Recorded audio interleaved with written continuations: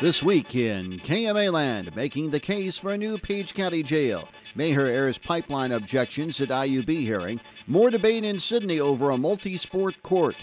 Page County supervisors review turbine ordinance changes. And we'll look back at last Saturday's Shenfest Parade. I'm Mike Peterson. Page County officials are getting the word out on a bond issue for construction of a new jail facility. Shenandoah High School's Gladys Wersick Jones Auditorium was the site of the first in a series of public information meetings on a $16.7 million bond issue for the proposed county jail on the November 7th general election ballot. Page County Sheriff Lyle Palmer joined officials of the Samuels Group in outlining the proposal, as well as issues of the existing 87-year-old facility. We want you to make your own decisions and decide whether or not you want to vote for a referendum of $16.7 million or not. That's your choice. Everybody has that choice in a democracy. And that's what we're trying to get across. Constructed on a portion of the county farm on the south side of Clarinda, just off U.S. Highway 71, the facility would house not only the jail but also the sheriff's office and the county's 911 dispatch center, or PageCom. Measuring more than 19,700 square feet, the new jail would include 38 general population beds and 5 special classification beds and meet 12 classification areas, as opposed to the current 3 with the existing facility. Palmer, however, says the proposed jail includes the bare essentials. It is safe, it is efficient, and it's a secure facility that we have come up with. But it's about the minimum that we think we can do at this time. I don't think you can cut anything else out of there and still be efficient for the citizens of Page County.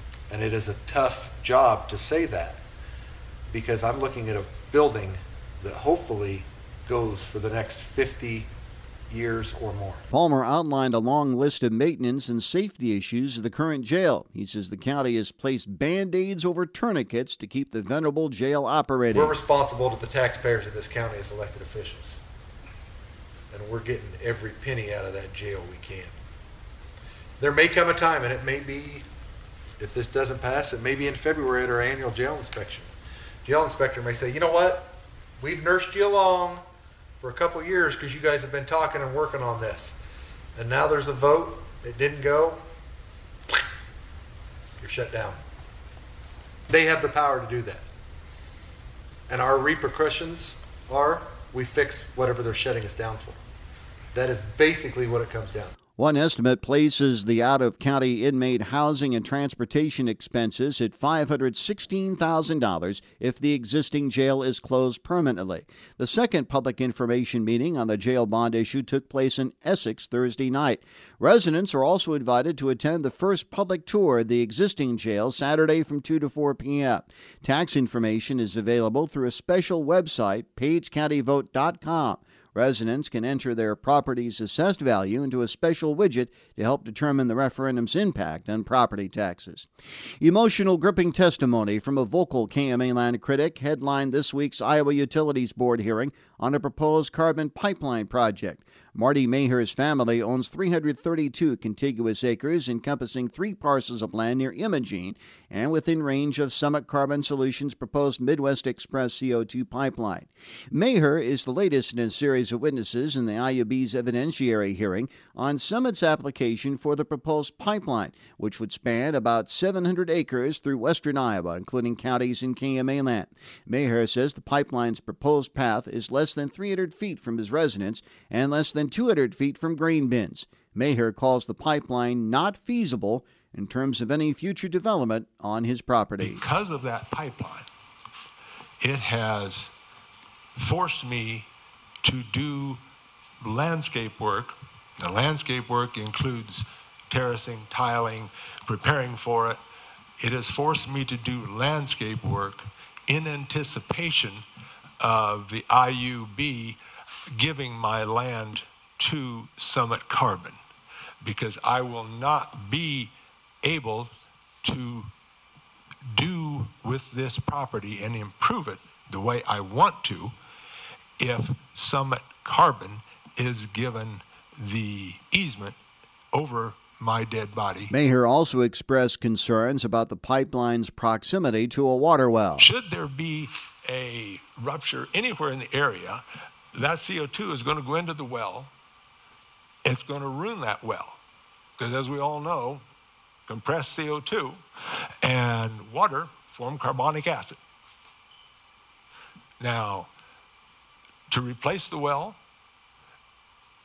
according to the well diggers that I've talked to and the plumbers, I'm talking a minimum of $25,000 if something happens to that. Maher also presented a graphic depicting a second alternative pipeline path, one he says would cut through his property in numerous terraces, but is less objectionable than the current proposal. Though none of his family members are living on the farm, Maher adds they're actively engaged in farming at the site. In emotional testimony, Maher expressed fears of dangers posed to family members from any potential pipeline rupture. There is no way I will ever agree to that pipeline in the location that it's at. I've been offered a lot of money. But I don't care if I get a dime. It's not going to be fair. Maher's testimony followed considerable debate between lawyers representing Summit and impacted landowners over the hearing's future schedule. Prior to Wednesday's hearing, IUB Board Chair Eric Helland announced that the Fort Dodge venue has been reserved for an additional week. More frustrations were aired in Sidney this week over a proposed multi-purpose court in the community. Residents spoke out at Monday night's Sidney City Council workshop regarding plans for the project at 909 Illinois Street. Funding from a potential $1.7 million community development block grant and a $25,000 neighborhood planning grant would cover the project's costs. Comments followed a motion for open discussion of the vacant lot during new business, which died for lack of a second. Sidney Fire Chief Dustin Sheldon expressed continued disappointment over the council's lack of discussion. He says the property was meant for a new fire department facility, presenting hard copies of a 2015 purchase agreement between the fire department and Sidney's Methodist Church. Sheldon also provided bank records of a $5,900 check from the fire department to the city to cover the acquisition and other inspections on the building. That was all deposited in there to the city for the Methodist Church acquisition. It's right there in the notes from the bank. Methodist Church asbestos inspection samples of purchased Methodist Church property. That's what was in the notes from the fire department's check that went back to the city. That was fire department money. So, fire department owned the property. It was put under the city's name for liability reasons for the insurance. That's why it was done that way. Sheldon also noted that when the church sold the property, it was under the impression it could take up to 10 to 12 years to construct a new facility. Russ Levy is a former council member who also spoke as a representative of the church. Levy pointed to meeting minutes from 2015 and 2021 showing then Fire Chief Craig Marshall still working with the building committee to look into a new facility for the property. But Levy noted their concerns are not with the sports complex itself, but rather its location. The church is not against the pickleball basketball court. It's just the location. And I truly believe there's another place that this could be put and still be in a good location, central location. We can work together. If you just show us on this side that you're trying to do something. Warren Forbes is a business owner in Sidney and now a mayoral candidate for town. While acknowledging the church and fire department agreement, Forbes also pointed to the lack of movement of the property for the past 8 years. My concern is that it's been that long ago and nothing's moved forward with the fire department. That concerns me. Are we going to be another 10 years? So what I'm asking is, I understand your frustration, but what are we going to develop for a plan to move it forward? That's not happening. That has not happened. More discussion regarding the proposed multisport court project is expected at a special meeting tentatively scheduled for Thursday at 6 p.m. at the Gathering Place in Sidney. Another week, another review of updated wind turbine regulations in Page County. At its regular meeting Thursday evening, the county's Board of Supervisors reviewed additions for an initial draft of an ordinance amendment governing commercial wind energy conversion systems. The board spent several months breaking down the 2019 ordinance by sections before reviewing a draft presented by County Attorney Carl Sonksen earlier this month. Supervisor Todd Maher presented another suggestion from Worth County's wind ordinance, which deals with dust control on gravel roads for the vehicles transporting equipment during the construction of the turbine. They have it in their ordinance that on granular surfaced haul roads, The applicant shall be responsible for applying dust control in front of residents and businesses to ensure that the treated areas are effective and remain effective for the duration of the use during the construction phase of the project. So I thought that was something I don't know that we've ever talked about, dust control, but it might be something that we'd like to have. Supervisors Chair Jacob Holmes also presented a section regarding the lighting on turbines and adding aircraft detection lighting system requirements. Previously, the board extended a moratorium on CWEX permit to allow for the finalization of the ordinance. Once a draft is ready, the board is required to hold a public hearing and 3 readings on that particular ordinance. Outlined against a gray late September sky, the 2023 Shenfest Parade went off without a hitch. Not even the threat of rain, hail, and high winds could stop the Shenandoah High School marching Mustangs from storming Sheridan Avenue.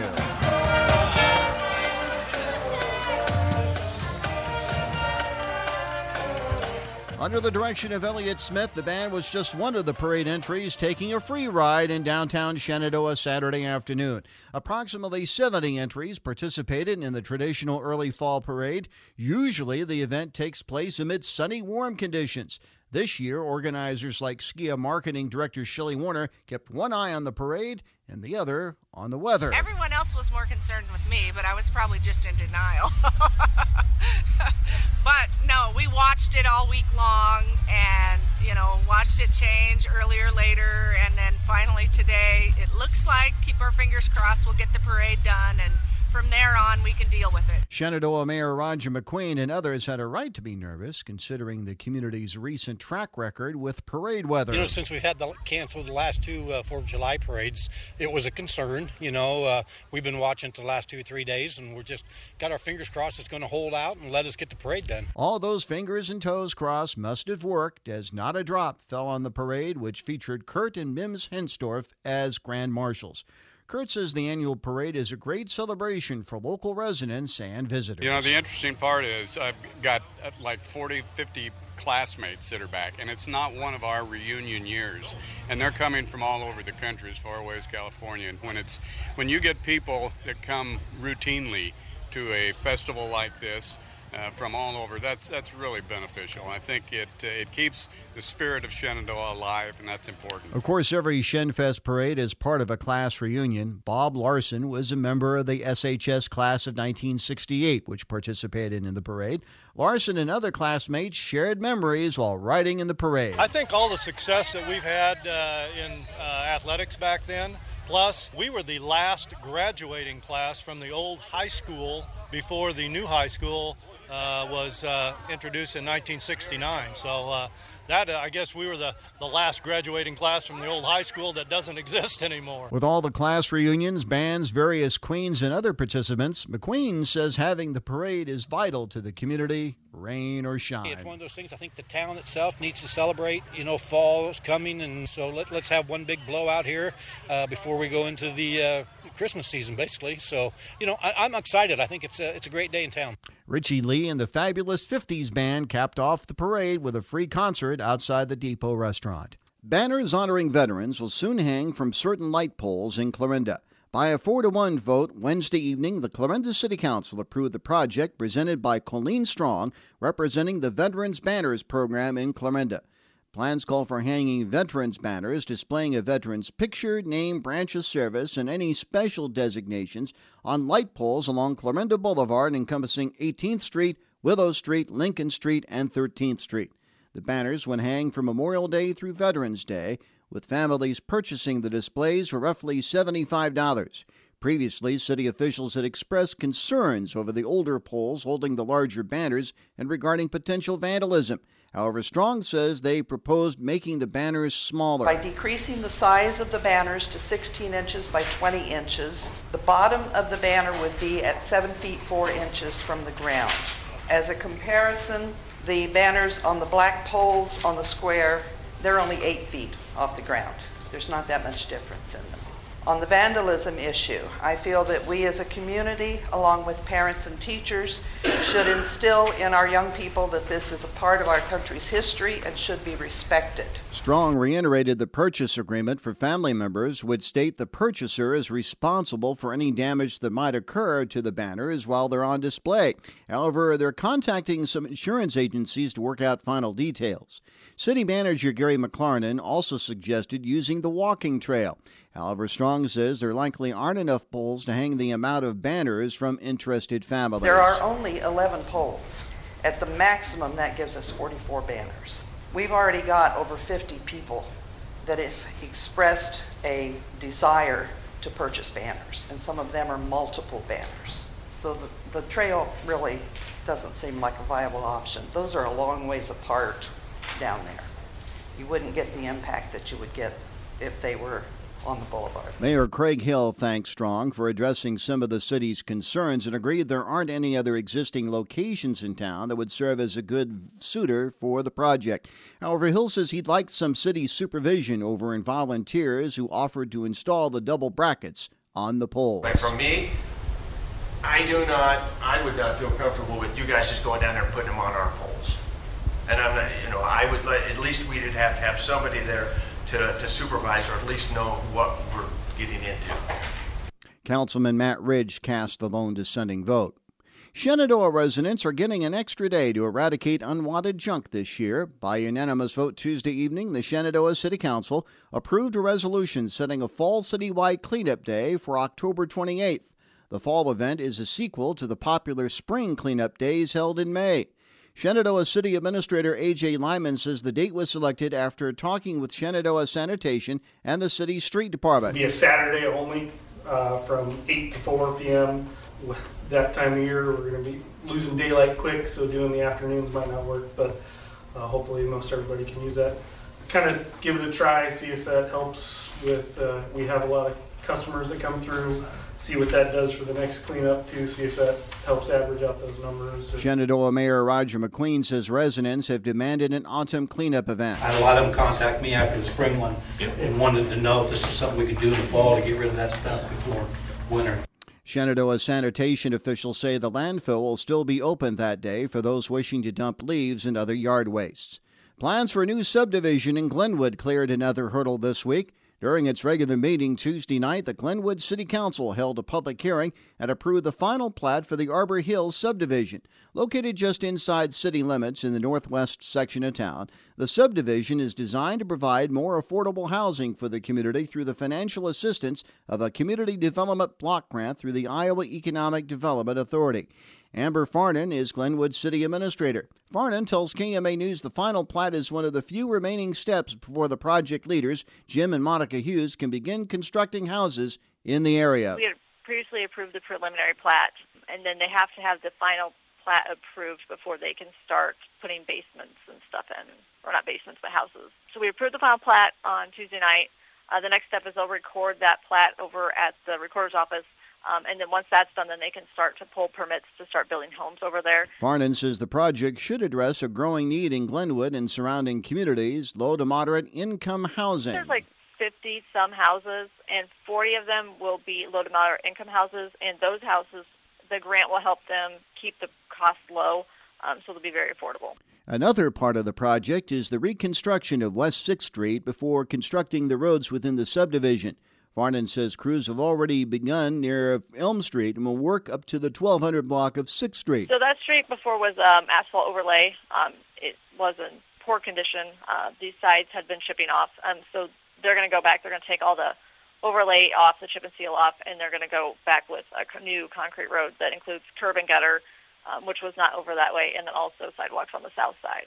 Construction crews struck a natural gas line Monday along 6th Street near the Elm, which resulted in nearby residents evacuating, but Farnan says the situation was resolved later that evening and residents returned to their homes. That wraps up this week in KMAland.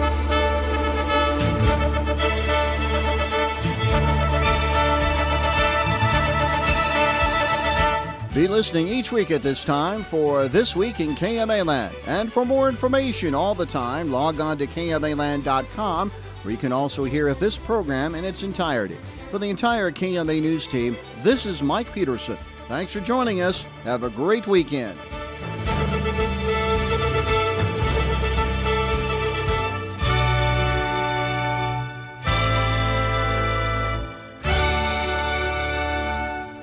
This has been a presentation of KMA News.